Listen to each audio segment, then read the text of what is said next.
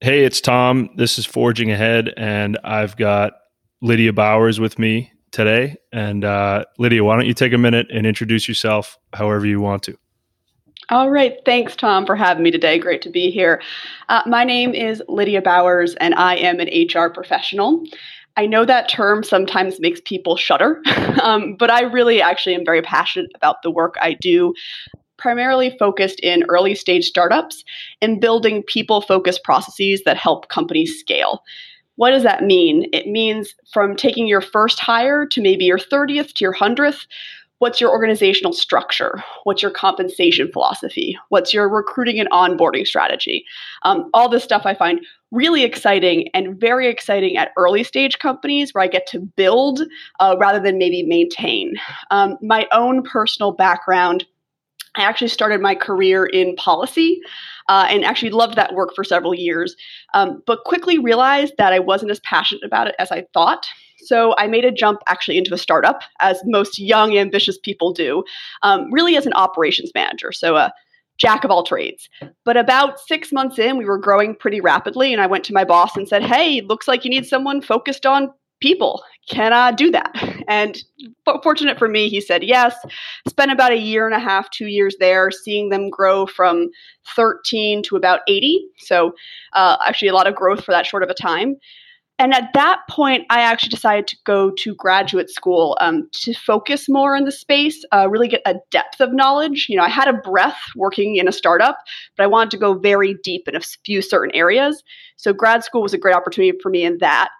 And now I'm back in early stage startups now, but my current company has both full-time, salaried, really smart software, hardware engineers, as well as we are a restaurant company. So we have an hourly workforce. And doing HR for that population is pretty different and a great, interesting experience for me as well. Let me pause there. And any follow-up questions, Tom, or anything else I can dive into? What an intro. Any follow-up questions? Yeah, 1,000. I don't even know where to start. Um, I guess there's so many meaty words in what you said, and it's also like something that I captured in your LinkedIn profile where you say, "I work in the intersection of human resources and startups, building and scaling exemplary people practices for early to mid-stage companies." Can we try to dissect that a little bit? So, um, just the two words together that are the most meaningful there are people practices. Yep. What does that mean? What does that mean? So I will define it how I define it. I'm sure others would potentially disagree. People practices are everything that actually touches the people who are building your company. And the reason I think it's so important for early stage companies to focus on that is getting it wrong early makes it so much harder to fix or improve later.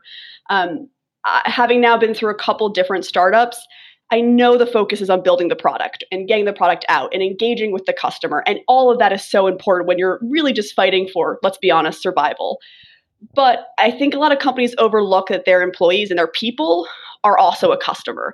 And as much as emphasis that you're putting on your customer for your product, you should be thinking about your customer, who are the people who are building that product. And I won't segue into this unless you'd like me to. There's an interesting phenomenon in startups where people practices tends to be entirely focused on recruiting because you tend to be growing and you need to get people in. And that's certainly a very important part of HR or of people. But it seems like once the people are in the door, a lot of companies sort of miss the mark on what comes next, be it performance management or compensation or even just things like culture beyond having a ping pong table. Which, don't get me wrong, ping pong tables are wonderful, but they're not the only part of culture. Yeah, let's go there now. I think that's a nice transition. So once you've got, should we put some context around it for team size maybe? Why don't you lead there? I guess once you've hired the people and we have a team of however many people you want to talk about, what do we do now?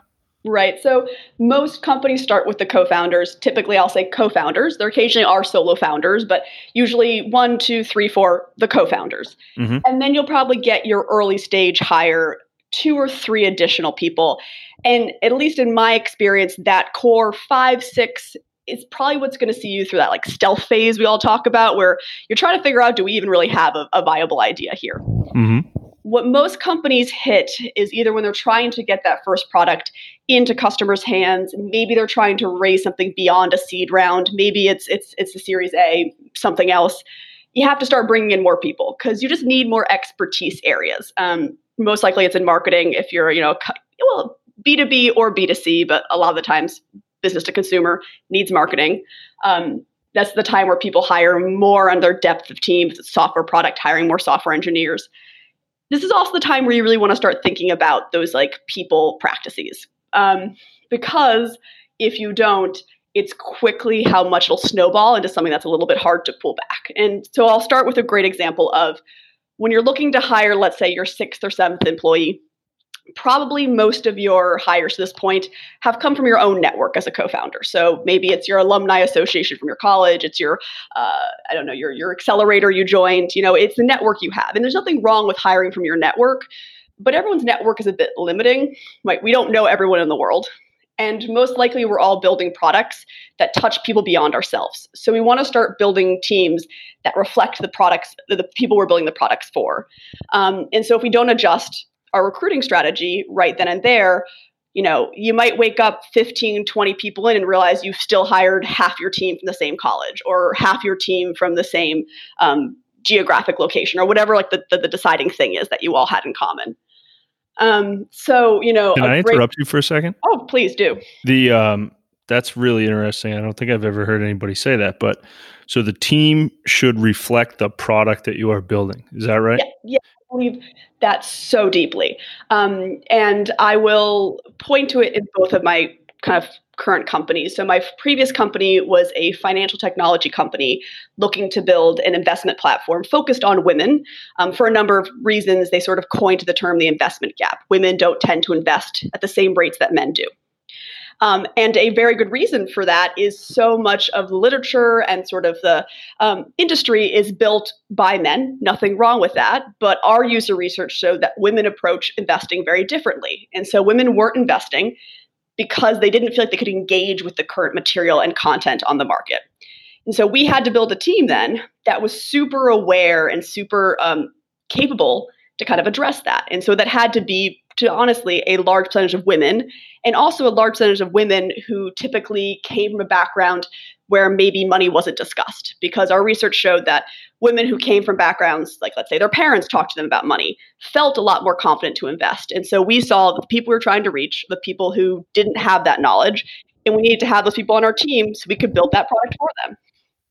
I love that. It's a great way, not to segue too much, but a lot of focus in startups or in hiring in general is diversity, equity, and inclusion.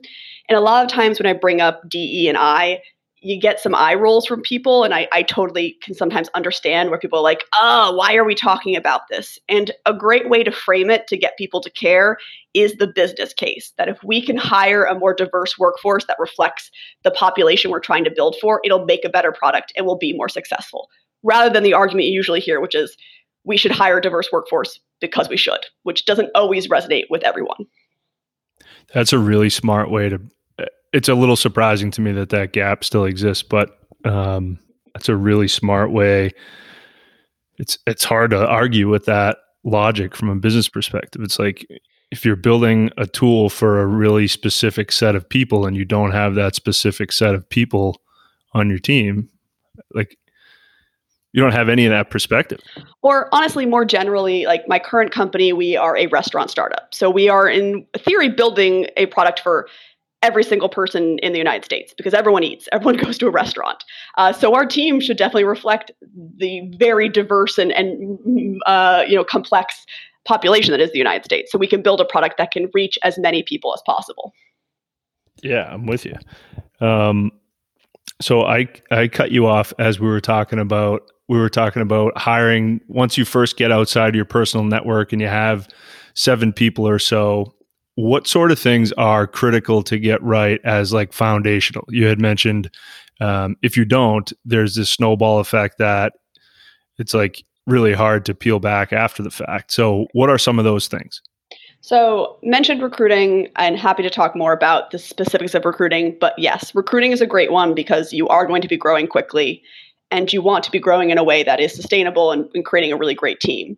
But beyond recruiting, a few things I have found very helpful for companies to get in place as soon as possible is some type of organizational structure or the decision to not have an organizational structure. Some companies choose to be flat, and that is totally fine, but there should be an intentional choice in one or two directions, and then that should be built out. And the reason for that is knowing what the structure is, whether it's hierarchy or it's lateral or whatever it is, helps with minimize confusion. It is surprised how many I've consulted for a few companies now where during kind of the fact-finding point, people tell me, I don't know who my manager is. And that might seem sort of silly, but it can get really lost in the early stages. Like there's only 7 of us. Who cares who's manager? But people really want to know who is the one evaluating my performance, who is the one who's going to help me grow in this role.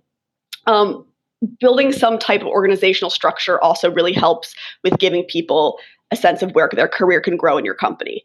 And again, most of the time the company's only a year old. What are people doing thinking about their future? But a lot of research shows, especially for, not to make generalizations, but millennials and the younger generations, knowing how your career can grow in a company is a really important thing for them. And it's actually a free thing companies can do. It doesn't really cost money to build an org structure. And so if you can do something to help your company, your employees want to stay in your company longer for free, why wouldn't you do it? Sure. The other thing that comes hand in hand with an org structure is once you know what your org structure is, once you know the levels by which people can move through the organization. And a great example is a 3-tiered structure. You have associate, manager, director, right? Or you can get even more nuanced and have 7 tiers, or you can call them all ninjas, guru. But again, you just sort of have a structure.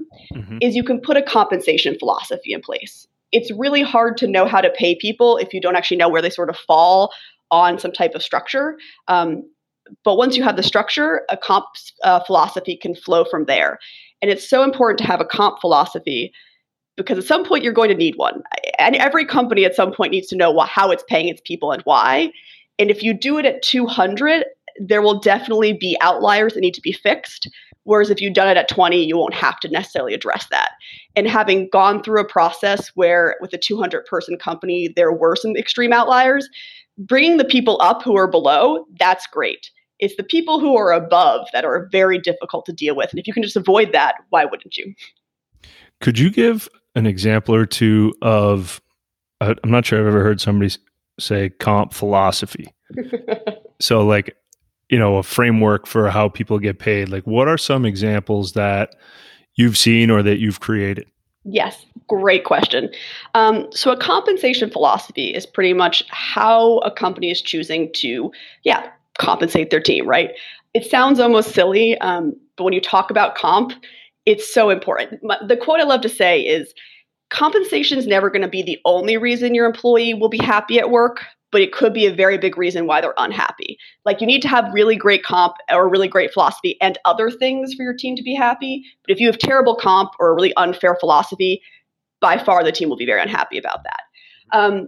A great example of what a compensation philosophy means, it sort of means, okay, typically you base comp off market, right? You don't typically want to pay 4 times what your competitors are paying because that typically is not a good business decision. But then within that, you think, okay, do we want to pay at the 50th percentile? Do we want to pay about average to our competitors? Maybe we want to pay at the 70th percentile. Maybe we do want to pay a little bit above because we think that's going to really attract top talent. Or maybe there is a strategic choice to pay below market rate because you have some really great benefits that balance that out. Or to be honest, it's a little bit hard to justify paying below market rate, but I'm sure there are some companies who choose to do it. Mm-hmm. And so that's one piece in what you have to decide is sort of, okay, where in sort of this market data are we going to place ourselves? And then there's other decisions around things like everyone gets a base comp, right? Like that's the salary you see on your pay stub. But do we use bonuses here? And how, if so, how? Questions like, do we do annual reviews and everyone gets a raise on their annual, or do we only do raises when someone gets promoted? Do we allow people to sort of ask for raises whenever they want to, or do we try to standardize at what point Is it yearly? Is it every 6 months? Those kind of things that if you just put a structure in place, I believe give employees more confidence about their comp, but also makes managers' lives a lot easier because, if you can standardize how often you do raises, they're not going to have to be constantly deflecting, hey, boss, can I get a raise? Yeah, that's really great. I guess I hadn't thought about it like that early, but getting that wrong is a big deal. It's surprising, and it's I don't believe. Well, all right, I should be careful here. There are nefarious people in the world, but I believe most people, 99.9% of people, are not nefarious. And that dreaded thing we hear about called the pay gap, I believe, is more a result of not intentionally set processes than people like openly and like nefariously trying to underpay certain groups. And I believe if every company can really think intentionally about this very early, it can go a long way towards solving some of those really deep, like systemic issues we hear a lot about. Yeah. So we've got organizational structure, we've got a comp philosophy. What else? This one's a little bit more fun, but I think it's an important one. Trying to understand what your culture is. And it's a little trickier, right? Because there's no perfect formula to being like, what is our culture? But I'm a firm believer culture exists whether or not you're intentional. If you're intentional, it's probably the culture you want. If you're not intentional, it's going to grow organically, which could be good or bad. We see a lot of examples sometimes. I think Uber is a very good example of a culture that built probably without a whole lot of planning, and some aspects of that culture that developed were less than beneficial to some people who worked in the company. And so ways to go about thinking about the kind of culture you have is a lot of companies approach it through core values. They think about what guides the decision-making process of this company. How do we institutionalize that? Other ways to think about sort of culture are what are the traditions and symbolic things we do here that sort of make us who we are? And I think a sort of a silly example of that, but like how does your company recognize anniversaries, right? Well, one, companies should recognize anniversaries because it's important. Imagine if your significant other forgot your anniversary. It's almost as heartbreaking if your company forgets your anniversary. It's an important date. But yeah, is it a big deal? Do you get a cake? Do you give them a gift? Is there some sort of here at Spice, my current company, we actually have all of our team members write little notes to the anniversary, and we give them to them so they can kind of read them throughout the year as a little pick-me-up. Love that. Yeah, but thinking about what traditions or symbolic gestures indicate to your company and your team what matters here. Can we take a crack at defining culture? You can say no. So we can, except for I fear there are many smart people who have tried as well, smarter people than I, who have also struggled. I mean, it's kind of like the soup we're all swimming around in. I love that. And the why I like the soup analogy is, let's say you have a really great soup, right? Like, I don't know, name your favorite soup, Tom. Chili. Okay, well, chili's a great example. Is that a soup? Yeah, it's a stew, but stews and soups is the same thing. Yeah, okay. It comes in a pot. I can make it in my slow cooker. I'm going to take it as a soup. Okay. So a chili is a great example, though, because you can take a really delicious chili as it currently is. So all the components that are currently in it, which is, if we're going to extend the analogy, your current team, your current practices, whatever. And you could add one more piece to it. Let's say it's like cheddar cheese. And that makes it so much better. And culture is constantly evolving in that way. It's going to change as more people come in and as things about your company shift. But if you bring in good things like good people, like that cheddar cheese, that culture is going to get even better. But if you bring in not so great things, like let's say a bad compensation philosophy, or you're ignoring issues, that's like throwing something really gross on top of your chili, which I don't know. I don't know what, when you're like ranch dressing. Actually, there's probably people who like ranch dressing on their chili. So no, I apologize to the ranch dressing fans out there. I like that, though. I think that that feels right. It's like it is like that marination process of all of these different things. It's like a catch-all for everything that shows up at work, it feels like. Right. And the big fear there is because it's so nebulous, it can quickly get out of hand and you don't even necessarily realize it. So how do you being intentional about culture, starting with core values and things like traditions and symbolic gestures that we're going to do as a group and celebrating anniversaries. What else goes in that bucket so that you can pick your head up one day and look around and say, this is what I intended it to be, and not this accidentally happened because I wasn't paying attention? Right. So a good first step, and I'm talking now more toward founders and maybe early stage teams, is hire somebody to focus on it. I say that because... When do you think that should happen? So I'm a little biased because this is my work, but I would say as early as possible. The most successful teams I've seen have hired, within the first year or two, like even 10 to 15 hires, you're hiring somebody who's at least part of their job is focused on culture, people, things like that. There is a fear or sometimes companies hire recruiters thinking they will also fill that role. And don't misunderstand me, recruiters are fantastic and I deeply appreciate the work they do. But recruiters' jobs typically are to find and get people into the company. And while they might straddle HR for a little while, it's a little unfair to expect them to also handle the culture inside the company. So it's both hiring people like a recruiter and then potentially also an HR person. And they work very closely together, but they have slightly different focus areas. What are some, I love the note jar that you guys do at Spice.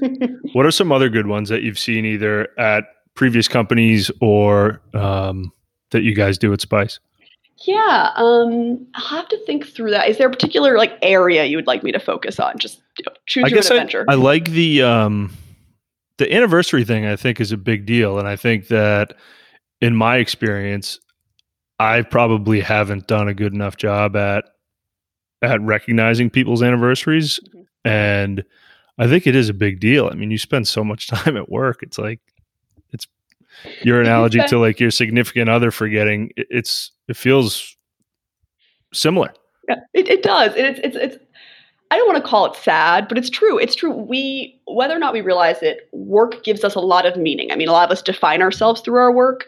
And I think it's pretty unintentionally hurtful if that's not reciprocated in some way. And a lot of times it is unintentional, right? Like we all get busy, we all get heads down. But yeah, so I will give you an example. The full anniversary process at Spice is we do the jar, which is a way for teammates to recognize an individual, maybe share more personal things they wouldn't want to share publicly.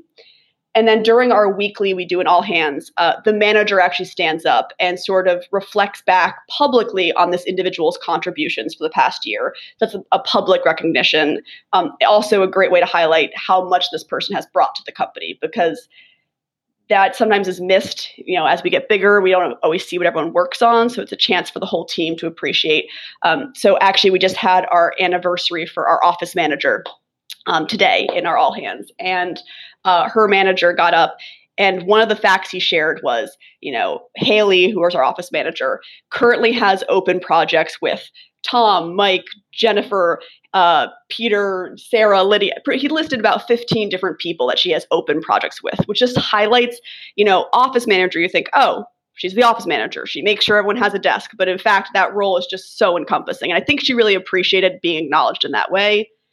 And then the third thing we do, which we actually just rolled out recently, is a separate tradition Spice does is everyone gets a Spice name and a Spice jacket. And we had these pins made, one for each sort of year of anniversary. So first year, second year, third year. The hopes would be kind of like a letterman's jacket in high school. People can put these pins on their jacket.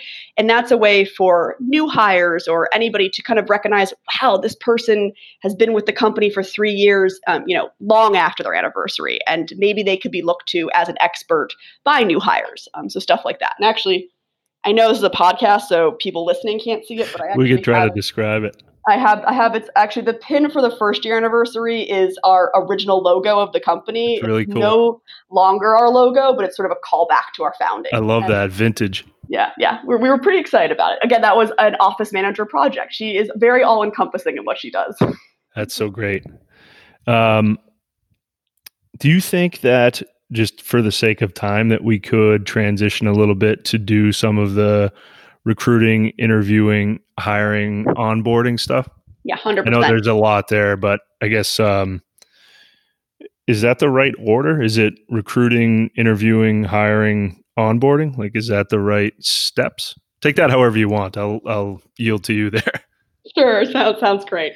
So yes and no, they're the right steps. They're the right steps, and those are all the steps you should do. I would just potentially swap or sort of separate interviewing as interviewing planning and then interviewing execution. And the reason I say that is I feel very strongly before any role is opened in any company, a few things should be done, which is first, you should understand exactly what you're hiring for in this role. So that's typically writing a job description. That's the thing you're going to post for the whole world to see. But I also think it's you typically need to do some internal work there, because the job description honestly should be kind of like an ad for your company. It should really be written in a way that's like kind of engaging, like really pretty exciting. And then internally, what we do is we do a candidate scorecard, which is where we actually list out the top 4 to 5 things that this hire would need to be able to do in the first 6 months of hiring that would make them a rock star. And that just helps us get really nebulous, or really focused in on what exactly we're evaluating for. Because job descriptions, or even every team member, can have a slightly different perspective on like what, this one sentence means. But if you can like list out specific tasks or projects or accomplishments this person would need to be able to do, it just really helps build that internal alignment. And then once you have that scorecard in place, before you start interviewing, you should know what the interview process is. And that's for 2 reasons. One, you don't want to be caught scrambling, because I think we've all been on the side of a candidate where we don't hear back for 4 weeks, or we come in for an interview and then have the exact same interview 3 weeks later with someone else. And that's just not a great experience.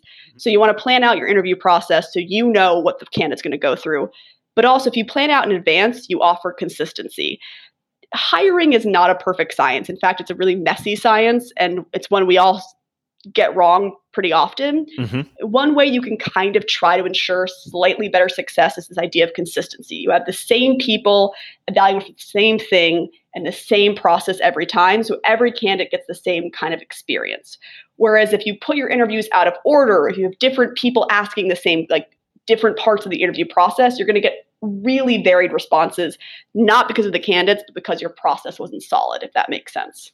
Yeah. Could you take us through, I don't know if it makes sense to do it for Spice, but thinking about something that I'm hearing in conversations with HR and people ops professionals is, the unemployment rate and how important it is to go fast. And something that I struggle with is, how do you go fast and do a good job? Yep, 100%. So yeah, that is probably a top 5 anxiety for any recruiter, HR person, is the fact that our economy is super strong, which, side note, it's really great for everybody. Don't get me wrong, but certainly makes our jobs at times a little bit more challenging. Mm-hmm. And a byproduct of that is, yes, when you find a great candidate, you typically want to hire them quickly, because they will most likely be off the market, or frankly, they won't wait for you because there's just a lot of demand for really top candidates. So yeah, a great first thing is what we just said. It's if you have your process solid before you start even like bringing in candidates, you then will be able to move them quickly through that process. You won't be trying to scramble to, figure out what is the next interview, or try to get everyone on the same page, because you've already gotten them all on the same page before you even open to the roles. That's one suggestion. The other suggestion is there's nothing wrong with moving fast, but as an HR professional or a recruiter, to some extent, it's occasionally your job to ask the team, are we moving quickly for the right reasons? And the reason I do that is typically there's an anxiety about filling a role, because recruiting takes a lot of time. Mm-hmm. And there's always a fear that maybe that next great candidate won't come. So we should move on the candidate we have now. And that is definitely a piece that should always be considered, but there should always be a counterbalance of, are we being too scared of the market? Are we being too scared of this candidate and overlooking things? And again, that goes back to, if you have a really clear understanding about what success would look like in the role, so that scorecard, it really helps you ask the questions of, are we being truly honest with ourselves as a company about this hire, if that makes sense. It does, yeah. So what do you like for a process? And is it depend on the situation and the company, or is there if we use our 7-person startup that is just starting to hire outside of their personal network, how should they run it? Sure. Subjective for every company. I'll suggest how I've done it mostly, but I'm not saying this is the only way or even the best way. I think every company should sort of determine this on their own. You put the job description out there. That's out there. You should have already had your kickoff meeting with your interview team, gotten them all aligned around what does success look like? What are we evaluating for? There'll typically be a phone screen. I like phone screens. I think it just helps 30 minutes, get a gauge. Typically for those, I only evaluate on like base requirements. Like, okay, we said you needed to have 5 years of experience doing X, Y, and Z. Do you actually have that? Phone screens are very hard to do cultural screenings. Side note, I don't like the term culture fit, and I'll talk about why in a second. Okay. But it's hard to get a gauge for the individual. So I just focus entirely on like skills. Do you have the experience? Then typically there's a first stage in person. That first stage in person, I like to keep shorter, an hour, hour and a half, maybe 2 hours at most. Partially because I don't want to overwhelm the candidate. And I think it's easier for the candidate to get 2 hours or an hour and a half off their current job. And I don't want to ask them to give up a whole afternoon. And in that round, it depends on how you want to decide. Do you want to evaluate for skills or do you want to evaluate for this culture fit? And I'm going to talk about culture fit in a second. Then typically in some processes, we do have a candidate exercise. That's like a take home. If we do that, we do offer to pay. Any work we ask people to do outside at home, we do pay because I don't believe in asking people to do free work. Not every role does a candidate exercise. If there's not a strong portfolio or really want to understand intentionally why you're asking someone to do work. And then typically there's a final round. And the final round tends to be a bit longer. Evaluate for all the remaining things maybe you haven't evaluated for.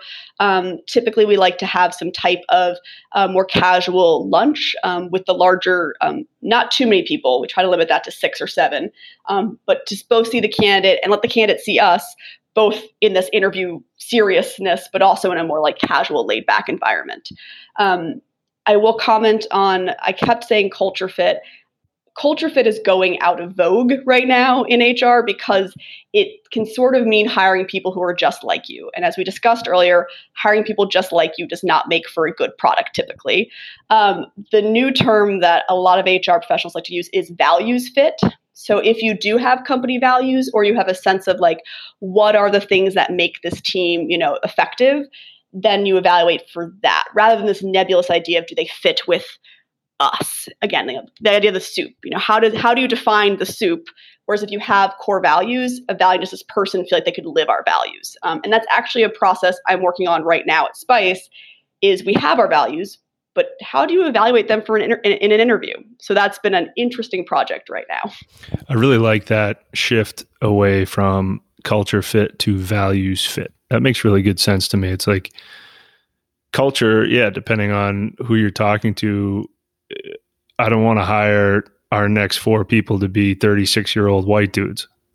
It's like, it's just not right. So, on the flip side, I'll give you an example. One of our values at Spice is grow with humility. And to some extent, I think a lot of people could approach that from a lot of different backgrounds in a really meaningful way. And it would help us make sure we're hiring people who can still fit with us, but it's not precluding people just based on the idea of like, do I vibe with them? Because we tend to just vibe with people like us. It's a natural human trait. Sure. So how do you, if we can get like one level of detail more granular, maybe specific questions or maybe like approach on how you evaluate somebody for values fit? I guess at whatever state you said, it typically doesn't happen on the phone screen, but as you get to the in-person stuff, what are you listening for? What are you paying attention to? Yeah, it's a great question. So what I just did here at Spice was actually invited the entire company. About half came. It was great. We took 2 hours on I think it was a Thursday afternoon. There were snacks. That's how I get people to come to things. There were snacks. Lots of 90s snacks. There were some good Gushers. They do still sell Gushers. I was shocked to find that out. I know. I feel like it's probably cancerous. But anyway, and I broke everyone. So we have 5 company values. I broke everyone into 5 teams. And I asked them, hey, how would you want to find out would a candidate live this value? And so, like, the value grow with humility. That team came up with some really great questions. Some of them were more direct. It was like, hey, tell us about a time you failed. What did you do in response to that? And then some of them were a little bit more nebulous. Like, do they use the we versus I? Granted, the we versus I is a little bit dangerous because there's some gender components in there. Women tend to say we more. Men tend to say I. That doesn't mean that men aren't humble. It's just a way that we're taught. But again, try to think of 4 or 5 different ways we can evaluate holistically and not just double down on, oh, they said I, we're not going to hire them. They said I, but they also had a really great response to the time they failed and came back. Like, that would be, and so, yeah, it was a collaborative process with the team. And I thought it was really important that the team kind of came up with these questions because honestly, they're the ones who helped us create these values. It's their team. It's their company. I want to hear from them. And as a side note, a couple of them actually do get evaluated through a candidate exercise. So they're not all just questions based. Some of them are like, one of our values is look ahead, and it's a focus on sustainability. And so if we give the candidate a candidate exercise, we sort of look for, do they account for sustainability in what they're building, if it makes sense for the exercise. So things like that. Got it. What do you think are things that people that are new to hiring, like, what do they get wrong, or what types of things should they try to avoid? Great question. So first and foremost, it's this, we sort of touched on it. It's this natural human ability to like people who are like us. And that's not, again, anyone being nefarious. It's just a tendency. I'll give you a great example. I was a former swimmer, swam all throughout college. I love swimming. I talk about it a lot. I have been in interviews where it has somehow come up that the person I'm talking to is a former swimmer, and we'll talk about it because it makes me excited. And there's nothing wrong with that. But if I didn't have a firm sense of what I was evaluating that person on for the job, if I didn't have that candidate scorecard we talked about earlier, I might just leave that interview being like, wow, they seemed really cool. Let's hire them. And the fact that they were a previous swimmer might indicate they'd be good at the job, but probably actually doesn't indicate that they would be good for the job. Mm-hmm. And so that's so one is the likability, or the thing that we tend to just generally like people like us. It's 2, it's not knowing firmly what you're evaluating for. So it's not having some type of scorecard or at least listed metrics of what does success look like in the role. Because if you don't have that, you're going to default to likability, or wow, they sounded like they really were really successful at their last company, but previous success does not always equate future success if the job's really different. So you just need to be very clear about what you're looking for in terms of skill, experience. And then a third one is just being really nervous about the whole process. Getting a hire wrong is difficult. I will say it. It does result in typically the new hire struggling, the manager struggling, the company struggling. And so reactively, a lot of companies, I think, get very nervous about hiring. And I agree. I also do not love making a bad hire. But I also think it's more important to take a chance on a good hire than to always hire the safe way, if that makes sense. Which kind of goes back to don't always hire from your network, or don't always hire the person who's just like you or perfectly fits into the role the way you've kind of envisioned it, if that makes sense. Yeah, it does. It sounds like a lot of the mistakes can be avoided with a lot of that pre-work, like that interview prep, how you broke my sections into 2, where it was like, it's really like the pre-interview work of setting the foundation of knowing what you intend to do before you actually start. Yeah. That feels like a big opportunity to avoid challenge. 100%. And it helps you avoid getting halfway in and being like, if anyone ever feels very stuck on a candidate, they're like, I don't know why I can't make this decision. It is probably because you don't clearly understand the role, not the candidate. And that's always a good indicator. I frequently talk to friends who are like, I have a couple great candidates, I just can't decide. And I'm like, well, I think it's probably because you're not actually sure what success looks like in the role, not actually about the candidates themselves. So we've got 10 minutes. And awesome. I figure we should talk more about gushers. Yeah, Dunkaroos and fruit roll-ups. something that I'm really curious about is what books or resources or like, how do you learn to do all this stuff? I know you went to grad school and that covers a lot, but like there's got to be some street smarts and some scar tissue of doing the job that's really valuable. So like, where do you go to learn some of this stuff? Yes. First and foremost, I think I shouldn't, this applies to every role. Please don't let me sound like HR people are special, but I think in particular for HR, for people and culture, or people ops, or whatever the heck we're calling it now, there needs to be a natural curiosity, especially a natural curiosity around people. I do occasionally meet people in HR who genuinely don't seem to be interested in people, and I'm always a little surprised by that because at its the core, H, right? Yeah, at its core, HR, human resources is truly being interested in people or understanding how people work in an organization. So that's always a little bit. So naturally, there should be some level of just curiosity there. Beyond that, there's a couple different ways you can approach it. If you're just kind of in like the open stages of like, maybe I find this work interesting, I want to dip my toe in. I'm a big fan of just talking with people who currently do the work and asking them what their day-to-day is like.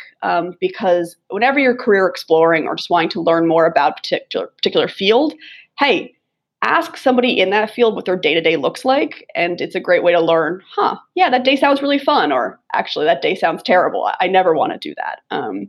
It's funny. A good example of this is my partner is actually a scientist. And I look at his calendar sometimes. He spends most of his day at a lab. He looks at my calendar. I spend 80% of my day in meetings. And he's like, I couldn't do it. I just couldn't do it. And I honestly couldn't be in a lab all day. So, important to understand the day-to-day of the work. In terms of deeper than that, there's sort of two ways to approach making a career out of this. It's either most likely getting a job at a company where you're working under somebody who's already doing this type of work and learning from them. So it could be an HR generalist or associate role under an HR director. Or, big multinational companies, 20,000, 100,000 person companies have, have HR teams that have hundreds of people on them. And joining those are a great way to get exposure to a broad range of different areas. The other way that you could do, which is the one that I took, which is more formal education, doesn't have to be necessarily graduate school. It could be, there are certificate programs. There is SHRM, which is the Society of Human Resource Professionals. They run a certification program that you have to actually study for and take a test to pass. That's a great way to learn it. HR is probably half a little bit of like gut learning how to deal with people coaching, and half sort of like really core knowledge around how to build salary bandings or the employment law in your particular state. So half it's this more nebulous people, and half it's sort of core knowledge that you can get in a book or just through experience, if that makes sense. Yeah. Is there, like if somebody is new to this field, specifically in Boston, like how would you advise them to like get connected to people like yourself and other folks that are doing the job? Definitely. So there's a couple groups in the Boston area. SHRM, which I mentioned earlier, is a national organization. They do have a Boston area chapter. HR Disrupt puts on workshops every few months here in Boston. They're also national, but they have a Boston chapter. But hey, a big one is LinkedIn. I am a huge evangelist for LinkedIn. I swear they don't pay me. I feel like they should, though. Do they have like a sponsored? No, they probably don't. They're probably too big now. We can look into it. So I will tell you, reaching out to people on LinkedIn can feel very scary and very uncomfortable. But if you're reaching out to somebody to ask them to tell you about their career versus asking them for a job, those are two very different asks. Typically, if you're asking somebody for a job, they probably can't help you because they don't have a job to magically give you. I work in HR. I actually do create jobs. I frequently cannot just give jobs to people, and I'm probably the best suited person to do so. But if someone wants to just talk to me about what I do, I can definitely do that for them, and that makes me feel good. Also, if someone's asking me to talk about what I do, they're kind of validating the thing that I deeply hope is true, which is that I'm cool. We all want to believe we're cool. And if people tell us, I want to hear about your life, that just makes us feel really good. So reaching out on LinkedIn to tell somebody, hey, I think what you do is really cool. Can I talk to you about it? They're most likely going to say yes because you've just made their day, if not their week or even year. Yeah, definitely. Is there anything I wanted to save a few minutes in case there was a direction that you wanted to take that I didn't hit in the past 50 minutes or so? Sure. Honestly, I feel like we've covered so much. Can I actually turn it back to you, Tom, and ask what questions do you have on anything that I've just talked about? Yeah, the interviewing thing to me is really interesting because I worked at a small family construction business for the past 5 years, and I did I supported the founders on interviewing and hiring, and it just like some of the stuff you were saying about the right way to do it, I was in my head like, shit, I missed that. It's like, and I will. So I grew up. My parents actually own a small business. It's about 15 people. And this in particular can be really hard for small businesses that don't hire very often. But I think they can benefit the most from this. I feel like, there's so much resources out there for larger companies, but it's really small businesses. Back to the very first start of our conversation. It's why I love working in this space and really helping companies kind of get it right as early as possible. Do you want to give us a minute or two on Spice and what you guys are working on? Yes. So hopefully most of your listeners are in Boston. If you're not in Boston, come to Boston. We are a Boston-based food startup, which is founded by 4 MIT graduates. We have one location in downtown Crossing, and we're opening our second in Harvard Square, which is in Cambridge for those non-Boston listeners. And what we really want to be known for is fantastic flavors with a global influence, and this interesting component of a lot of our cooking is done through automation. So you might know a lot about automation. You might hear about how, let's be honest, robots are out there doing jobs. We have a really cool model where we have people in the restaurant. They're engaging with their customers. I deeply am always inspired by our team on the ground. And then we have this automation component that is mostly doing the work of cooking, cleaning itself, that allows our employees to be out kind of talking with you, educating our consumer. I always think everyone should go try a Spice Bowl because I think they're pretty delicious. That's great. Thank you. We're almost right up against an hour, so I just wanted to take a second to say thanks. I really enjoyed that. I feel like we just scratched the surface on a lot of this stuff. We kind of raced around and hit a bunch of stuff, but not much depth. So there's a chance I may come back to you in 3 weeks and say, hey, something you said to me was really interesting, or somebody reached out about this. Could we, do another half hour on just that? So happily. Cool. Well, thank you very much, Lydia. That was so fun. Thank you. I appreciate it. Talk to you soon. Bye-bye.